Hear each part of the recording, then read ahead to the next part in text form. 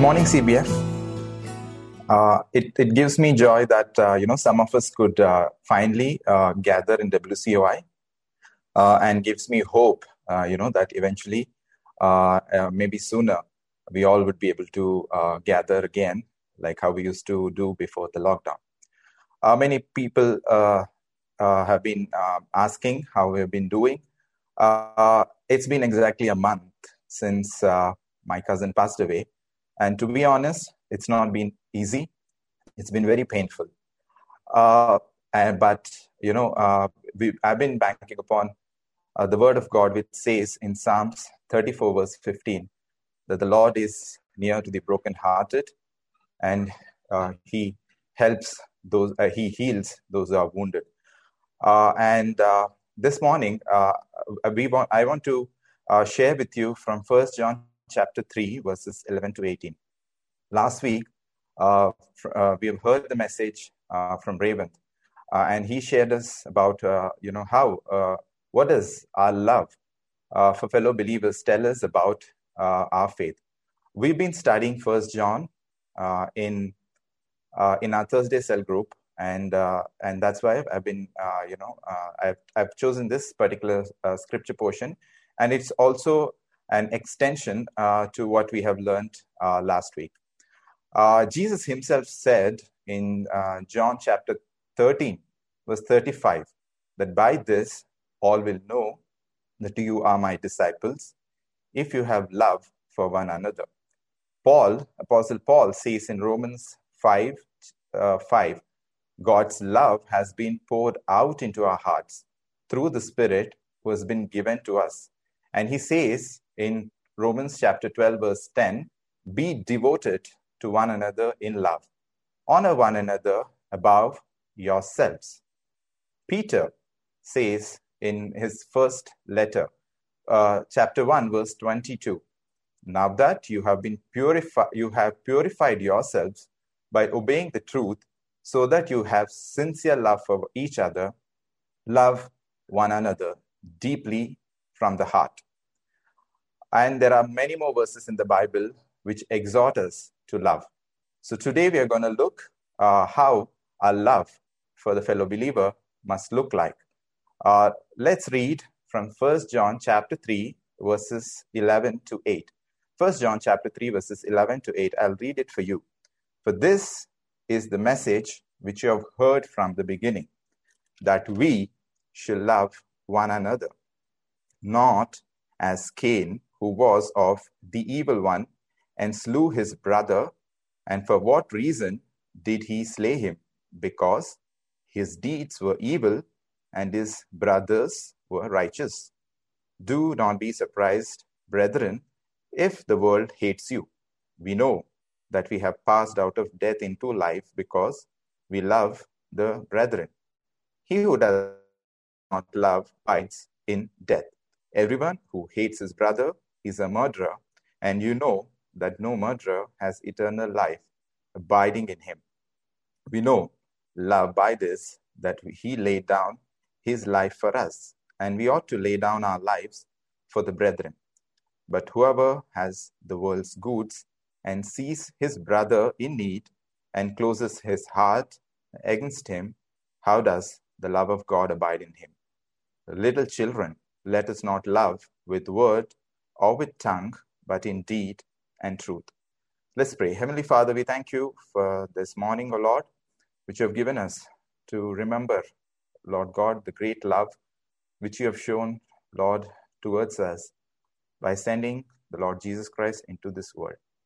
Thank you, Father God, that he paid the penalty, Lord, and he made the atonement for our sins. Lord, we thank you that we are made your children, and we have this privilege, O Lord, to love one another. Father God, as we dwell this time, Lord, on your word, we pray that you would use me, O Lord, to speak to your people, O Lord, to your children.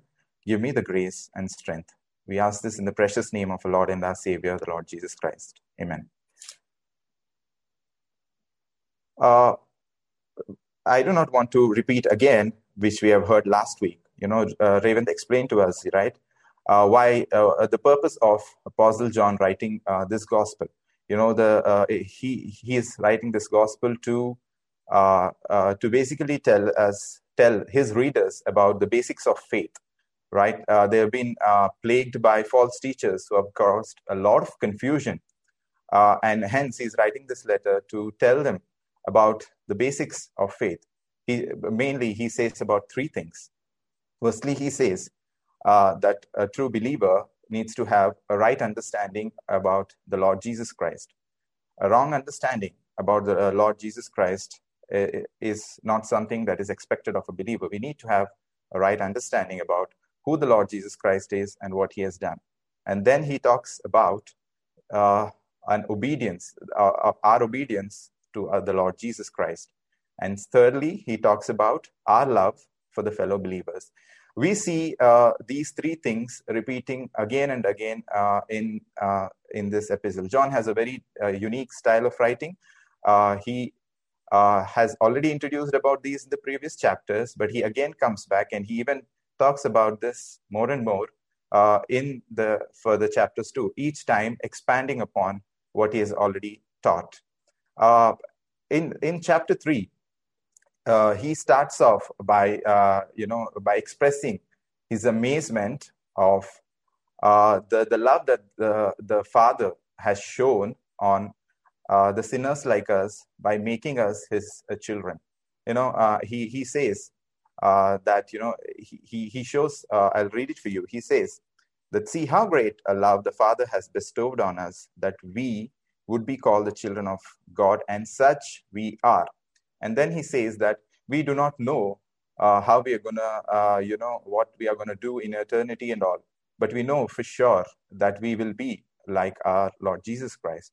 And he exhorts his readers, since we are going to be like the Lord Jesus Christ, he exhorts us to purify ourselves. All those who have this hope that we are going to meet our Lord Jesus Christ need to purify ourselves. And then he talks about two categories of people. He says that one can be either a child of God or the child of devil. And he says that a child of God, practices righteousness. He shows forth in his life righteous behavior. And whereas the child of the devil practices sin. In verse 8, little children, from verse 7, little children, make sure no one deceives you. The one who practices righteousness is righteous, just as he is righteous. The one who practices sin is of the devil, for the devil has sinned from the beginning. And then he labors the point that we, as the children of God, are supposed to manifest, the key word being the manifest, or to show through our lives the evidence of the righteous behavior. After laboring through this point, he ends that by saying that by this, the children of God, in verse 10, by this, the children of God and the children of the devil are obvious. Anyone who does not practice righteousness is not of God, nor the one who does not love his brother. Then he starts his theme about loving the brother. We all know, he's not talking about, a sinless perfection in a believer's life, because we all know, if you look back into the previous chapters, he says in chapter 2, verse 1 and 2, my little children, I'm writing these things to you so that you may not sin. And if anyone sins, we have an advocate with the Father, Jesus Christ, the righteous. He himself is the propitiation for our sins, and not for ours only, but also for those of the whole world. Even though, we are the children of God, we are still living in a sinful world. We still have the unredeemed flesh in us. And that's why we sin sometimes. But we have an advocate, the Lord Jesus Christ, and when we sin, we are expected to repent and leave the sin and grow in holiness. In the same way, even though the children of the devil practice sin. We do see often that at times unbelievers, show forth love. And this is all because of the common grace of God, right? And ultimately, love is from God. And God, it is, even though they do not belong to God, because of the common grace of God, they do show forth love at times. But broadly speaking, we as children of God are expected to show forth righteousness and love. And he starts off by explaining the love that we have, we as children of God are supposed to have from verse 11, chapter 3, verse 11. He says like this, for this is the message which you have heard from the beginning, that we should love one another. Before talking about how our love for the fellow believers should look like, he talks about, how it should not be. He says, right, not as Cain, you should love one another, not as Cain, who was of the evil one. Before he even talks about how our love should look like, he's talking about how our love should not look like, if I have to put it in a way. Right? He says in verse 12, not as Cain, who was of the evil one and slew his brother. And for what reason did he slay him? Because his deeds were evil and his brothers were righteous. We all know about the story of Cain, right? This is the story of Cain is there in Genesis chapter 4, right? God has asked both Abel and Cain and Abel are brothers, biological brothers, siblings. God has asked them to sacrifice, make an sacrifice, but God did not accept Cain's sacrifice, but he has accepted only Abel's sacrifice. This caused jealousy in Cain, and Bible says that his countenance fell. But we see that God kind of comes and warns Cain, right? We read that in Genesis chapter 8, and he was warned by God. Chapter 4, verse 7. Why are you angry? Why is your face downcast? If you do what is right, will you not be accepted? But if you do not do what is right, sin is crouching at your door. It desires to have you, but you must rule over it. Right? In spite of this warning, we see Cain ended up, killing his own brother. And John here is reminding us that the reason he killed is because his deeds were evil and his brothers were righteous, right? And he's in John chapter 8, verse 44, Jesus says that Satan is a murderer from the beginning. Here, John is portraying Cain as a child of the devil who is resembling the characteristics of his father, the characteristics of murder, right? And we see that in Jesus talking about that even in John chapter 8, verse 44, where he says Satan is a murderer from the beginning, right? As we saw last week, that God is the source of love. In the same way, Satan is a source of the evil, the murder and hate, right? We have many verses in the Bible which talk about the sin of envy, right? We have the reason why Cain ended up killing his brother is because he was jealous. Even in the 10 Commandments, we have a commandment not to feel envy, not to feel jealous of what the other people have, right? Even in James chapter 4, verses 1 to 3, if I can read that for you. James says that we have conflicts, we have quarrels because of the envy that we have in us. What is the source of James chapter 4 from verses 1? What is the source of quarrels and conflicts among you? Is not the source your pleasures that wage war in your members?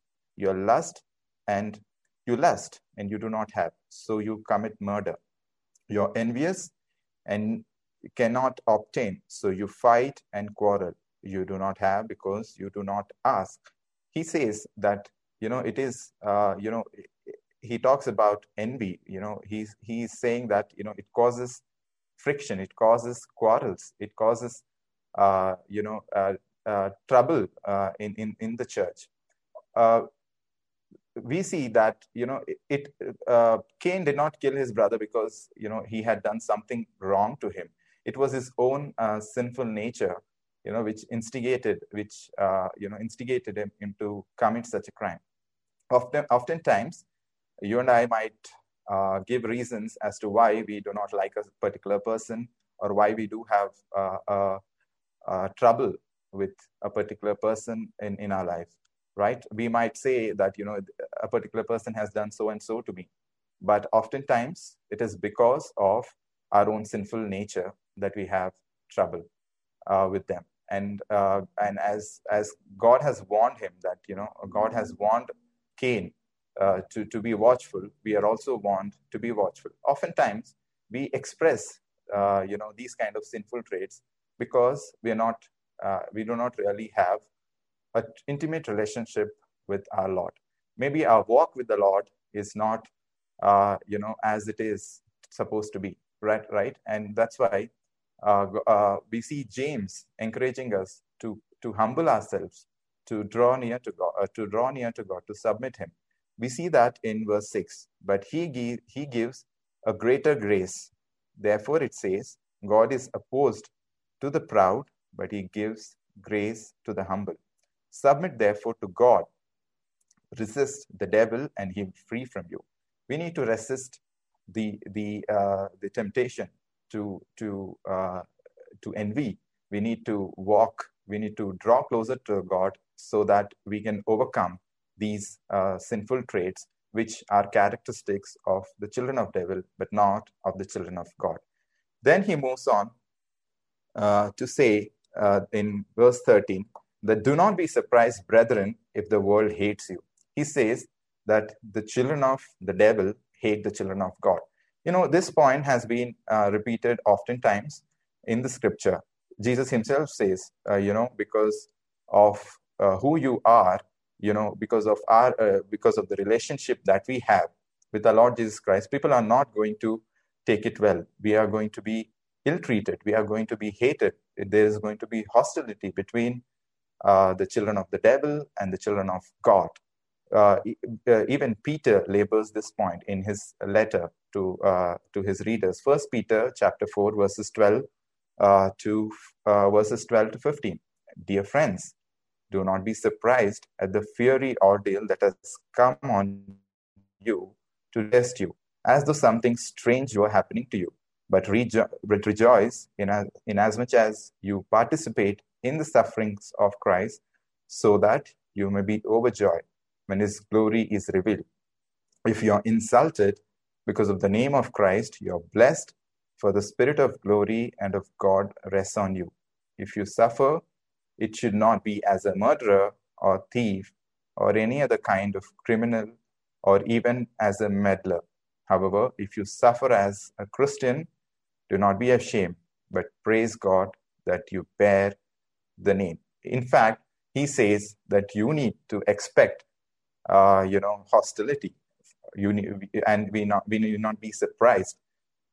If we are supposed to expect hostility, what should be our response to such kind of hostility? Should we retaliate? No, that's not what the Lord Jesus Christ says. If we do retaliate, then we show that we are when we retaliate, if for the evil that is done to us, we are not really showing that we are the children of God. In fact, the Lord Jesus Christ says in Matthew chapter 5, verses 38 to 34, you heard that it was said, an eye for an eye and a tooth for a tooth. But I say to you, do not resist an evil person, but whoever slaps you on your right cheek, turn the other to him also. If anyone wants to sue you and take your shirt, let him have your coat also.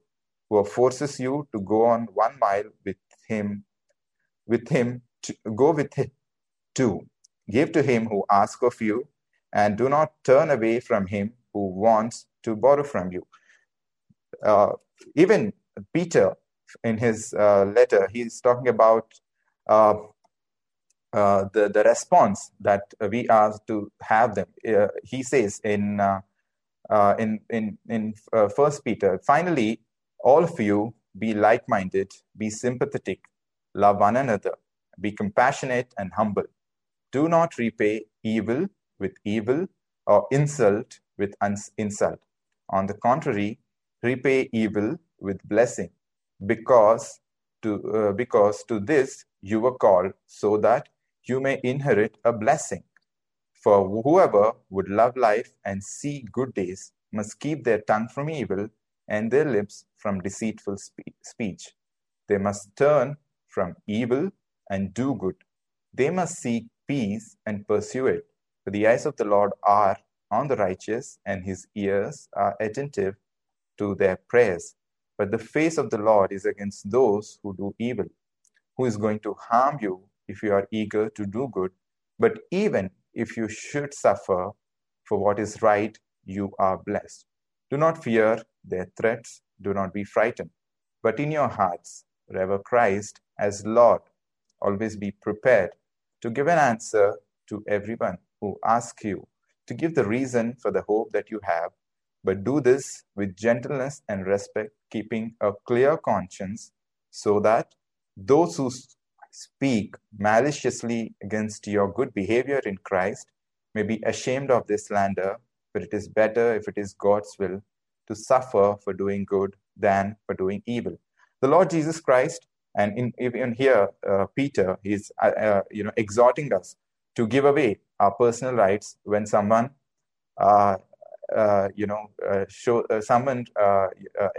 shows hatred towards us, because we as the children of God are supposed to show love. We are not supposed to revile, but rather, as Peter said here, we are supposed to bless them. We are expected, as the children of God, to bless them but not retaliate. Is this how we respond when someone ill-treats us? Is this how we respond, or do we retaliate back in our own way?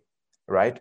We need to be we as the children of God are supposed to bless those who revile us. Moving on, he says in verse 15, he says that the reason why the children of God behave in this way is because they abide in death. They do not have the eternal life. They do not have the Holy Spirit in them, who has brought them out from death to life. They're still abiding in death, and that's why they do. They hate us. They cause us to suffer. But in verse 15, it says, John says, everyone who hates his brother is a murderer, and you know that no murderer has eternal life abiding in him. It's a very strong statement.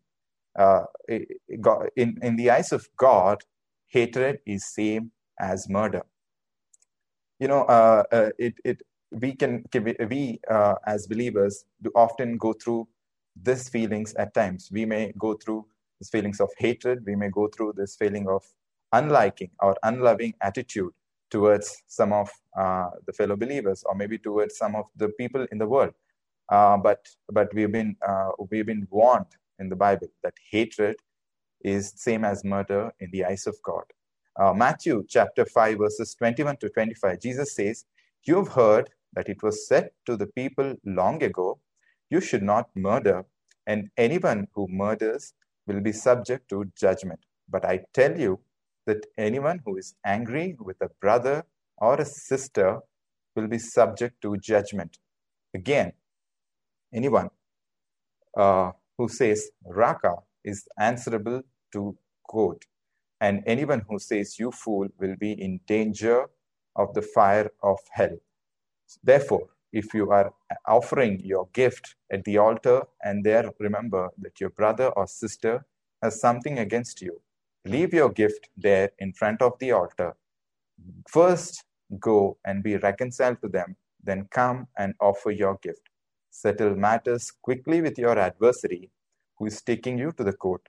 Do it while you are still together on the way, or your adversary may hand you over to the judge, and the judge may hand you over to the officer, and you may be thrown into the prison. Jesus is exhorting us to resolve our conflicts quickly and not to, hold grudges, not to, harbor hatred in our hearts, because it is equivalent to murder. Now, how quick are we to settle matters when we are offended or when we offend our fellow believer? Do we take that effort, or do we, keep it in our hearts? If we do that, ultimately it's going to come to bite us. It is going to damage our relationship, not just with the believer, but also with the God. Our conscience is not going to be clear. And in fact, Jesus says if in verse 23, that if you are offering a gift at the altar and there remember that your brother or sister has something against you, leave your gift there in front of the altar. First go and reconcile, right? Our worship will not be acceptable to God if we have something against a brother or a sister. We need to reconcile quickly. We need to reconcile. We need to resolve the conflicts that we have. Otherwise, our worship is not going to be accepted by God. Three things that we saw: that we are not supposed to be like Cain. We are not supposed to be jealous or be envious of our fellow believers. Rather, we need to kill that sin and resolve the conflicts. And secondly, we saw that we need to when we live as the children of God, we can expect hostility from the world, because we are not compatible with them. And when we are faced with such hostility, we are not supposed to retaliate, but we are expected as the children of God to bless them. We are expected to suffer for doing good. And thirdly, when we have hatred is treated as murder in the eyes of God. So we need to be very cautious as to our feelings. What kind of feelings do we have towards our brothers and sisters? We shouldn't harbor any grudge, or we should not harbor any sorts of ill feelings towards our fellow brothers. After teaching us what our love should not be like, John is moving on to show us what a true love, or what a love what should our love towards a fellow brother or a sister should look like. He says in verse 16, "We know love by this, that he laid down his life for us, and we ought to lay down our lives for the brethren." Revant kind of explained to us beautifully last week, right? About the love being, God being the source of love. And he has shown to us the love of the Father. Jesus Christ came down into this world because he loved us and he gave his life for us, right? He says, we know love by this, that he laid down his life for us, and we ought to lay down our life for us. John here is reminding us of the supreme sacrifice of our Lord and Savior, the Lord Jesus Christ. He came down to give his life. He came down so that we who were dead, who were abiding in death, can have eternal life. And then he says, he exhorts us to imitate the love of Jesus. And how do we imitate this love of Jesus? He says that we can imitate this love of Jesus by having much concern for our brothers, and by being willing to lay down our lives for them. The death of Jesus has an atoning effect. Our death will not have that effect, but we as the children of God are expected to emulate the same love that Jesus has. We should be willing to sacrifice our lives for the lives of other believers. And in sometimes, not always everyone gets an opportunity or is given a chance to offer their physical life for the fellow believers. And that's why he says in verse 17, but whoever has the world's goods and sees his brother in need and closes his heart against him, how does the love of God abide in him? We have the examples of people who have given their physical lives in the Bible, right? We have the example of Epaphroditus, right, in Philippians. We see in Philippians that I think Paul reminding his readers, but I think it is necessary to send back to you Epaphroditus, my brother, co-worker, and fellow soldier, who is also your messenger, whom you send to take care of my needs. For he longs for all of you and is distressed because you heard he was ill. Indeed, he was ill and almost died. But God had mercy on him, and not on him alone, but also on me, to spare me sorrow upon sorrow. Therefore, I am all the more eager to send him, so that when you see him again, you may be glad, and I may be less anxious. I may have less anxiety. So then, welcome him in the Lord with great joy and honor people like him, because he almost died for the work of Christ. He risked his life to make up for the help you yourselves could not give up. He's giving the example of this fellow brother, Epaphroditus, who has given up. He was ready even to the point of death in his service to the Lord, right? Even Paul is giving his own example in Philippians chapter 2, verse 17. But even if I'm being poured out like a drink offering on the sacrifice and service coming from your faith, I'm glad and rejoice with all of you. We've seen a lot of, in the history, we've seen a lot of believers who have given their lives, physical lives, for the gospel. And there are people, even in our church, who have offered their lives as a service to the gospel, right? And that's all because of the love that they have for God, and also the love that they have for the fellow believers. And we are, we are asked, or we are exhorted to imitate such a love. Not only that, not all of us would get an opportunity to give our physical lives for the believers, right? We may not find ourselves in a situation where we'll have to give up our lives for others.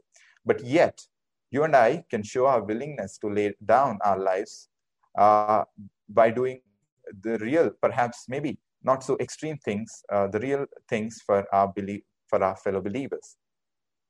How do we show that? How do we show that we are willing to lay down our lives? We show that by doing the deeds of mercy. When we see a fellow believer or a fellow brother or a sister in need, are we willing to share with them? See, one of the characteristics of the children of the devil is indifference. When they see that there is, when they see that there is someone in need, they're indifferent to them because of the selfish nature that they have. But we as the children of God are not expected to be selfish or self-centered. Rather, we are expected to sacrificially meet the needs of our fellow believers. Do we, when we see that a fellow believer or when we see someone in need, how do we respond? Do we shun away, or do we sacrificially offer them what God has given to us?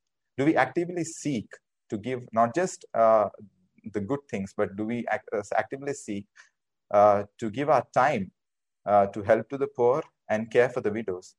James reminds us about this.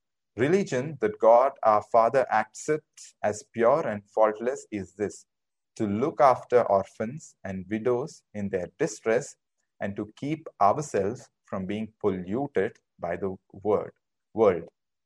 Right? We are expected as the children of God to meet the real needs of the people, to show to be willing to share what God has given to us. That's how we show that we are the children of God.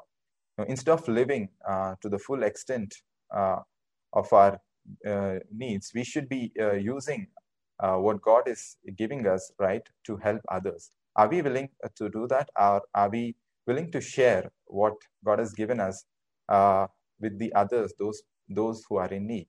And at the end, he kind of concludes by saying, little children, let us not love with word or with tongue, but in deed and in truth.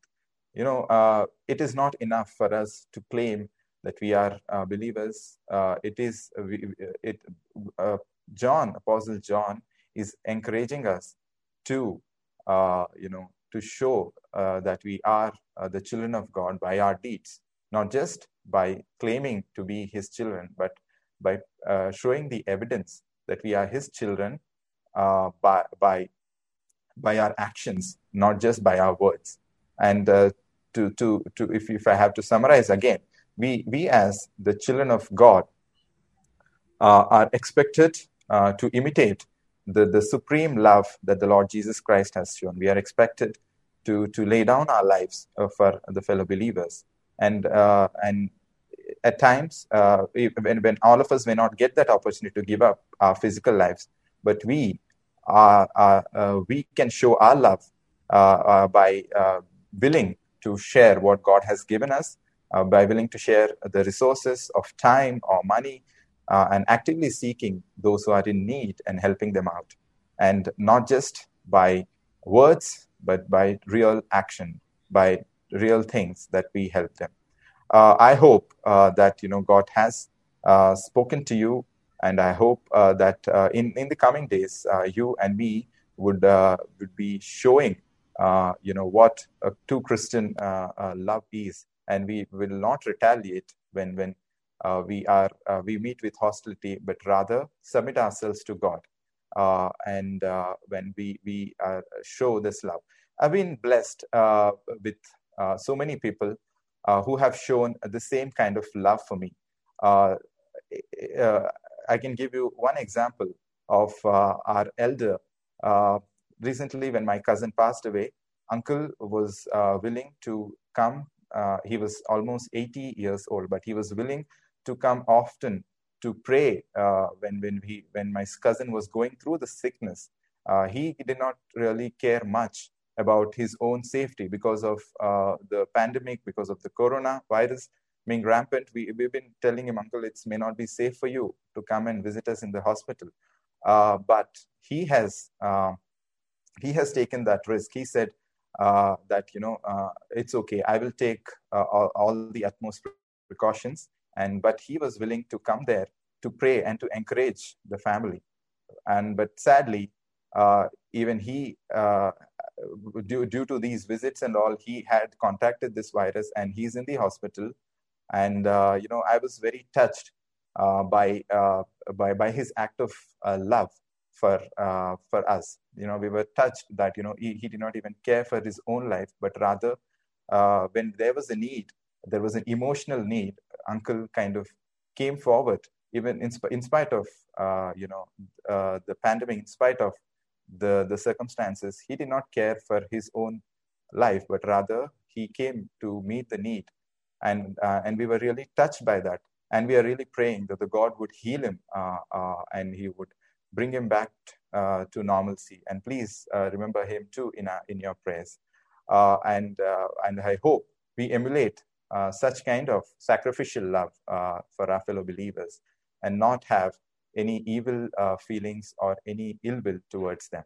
Let's pray. Heavenly Father, we thank you this morning for your word that encourages us, O Lord, not to, Father God, give back evil with evil, but rather with the blessing. And Lord, your word encourages us, O Lord, to sacrificially love and meet the needs of our fellow believers. Help us, O Lord, to reflect on this and to apply this message in our lives, Father God. We thank you, Father, for this, giving us, Lord, this opportunity to gather, Lord, physically in WCR, and we look forward, O Lord, to a day where we all would be able to gather again, Father.